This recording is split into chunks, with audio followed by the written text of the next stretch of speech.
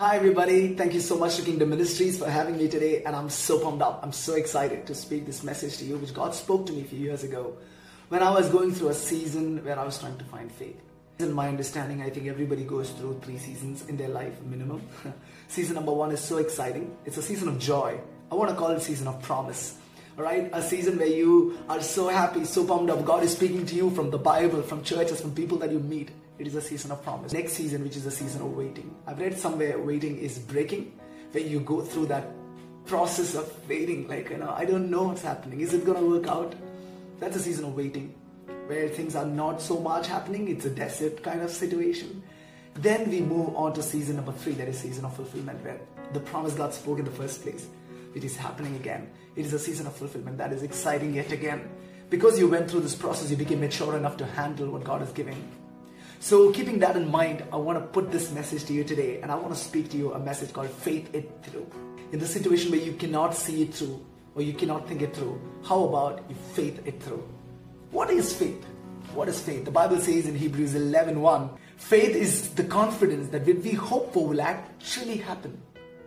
It gives us an assurance about the things that we cannot see. So faith it through is not a statement that is coming to you, but it is a practical step to walk over your situations. Because my friend, the ones who are watching me, I want to tell you, the way to your breakthrough is faith through. Faith is the way that we see things that is not actually existing, but we're just going to move on and forward. Hebrews chapter 4 verse 5 says, we have a high priest that can sympathize with our weakness. He understands us. Hebrews 12:1 says, we run this race on planet Earth by fixing our eyes on the champion, that is Jesus Christ. You know, God is so good that He will not allow us to walk away where He did not walk in the first place. He walked it, right? Like Jesus did it. How? He did faith it through His situations. So how do we do it? How do we faith it through in our reality, in our life? Am I saying that in this world that we will not have problems? No, we will have problems. We will have troubles. But in the midst of all that, we can still faith it through. How? Step number 1 is hold on to your promises. What are the things that God spoke to you? What are the things that you have in your heart? What are the dreams that you have in your heart? I believe every single person who is born onto this planet is specifically assigned by God. Imagine 7.3 billion people in the whole world, and still you are unique. Still you are different. Still you are special to God. God created you. God took time and effort to create you so differently that you will not look the same as another person. Imagine the amount of pain God has taken. That means you have a special assignment. What are the vision that you have? What is the dream that you have? What are the things that God spoke to you? What are the promises that you're holding on? What are the prophecies that you heard in the past? What are all those things? I want you to remember it right now. Hold on to the promise. And you might think, oh, but my dream is so big and so huge, I don't even know how to achieve it. Well, that's good. Your dream must be big, man. Your dream must be great. When your reality contradicts the dream, when the reality of the situations of your financial statement, of your family condition, of your qualification, your reputation, your status, your family, when that contradicts to your dream, and then the faith comes into a picture. Because we read, faith is the confidence, say confidence of the things that we actually happen, what we hope for will actually happen. And it is the assurance of the things that we cannot see. That's where faith comes into the picture. Look at Joseph in the Bible. So Genesis 37, it says Joseph received his promise number 1. 2 verses later, promise number 2. But then what happened? He was sold into slavery. He was appointed as a slave in another person's house. Then he went into prison for the sin that he did not commit. 2 years there. Total of 11 years. 11 years of doing nothing. 11 years of seeing his dream remain as a dream. 11 years of thinking that this vision will not work out. Maybe some of you listening to me might be thinking the same way. Things are not working out. Why this is not happening? You know, I got a dream, I got a vision, I got an assignment to do, but why this waiting? Why is not happening? I want to tell you, like Joseph did, hold on to your promise. In order for you to faith it through, number 1 is hold on to the promises. Is holding on is enough? No. In order for you to faith it through, number 2 is take the first step. Hold on to the promise, number 1. Take on the first step, number 2. In James chapter 4, he says, you say that you have faith, but what good is if you don't take the first step? That means faith without action is dead. You need to take the faith step. Because remember, faith plus action leads to miracle. Faith plus action leads to miracle. And when you take a step, a radical, unusual step, to do something, to start something, to make something happen.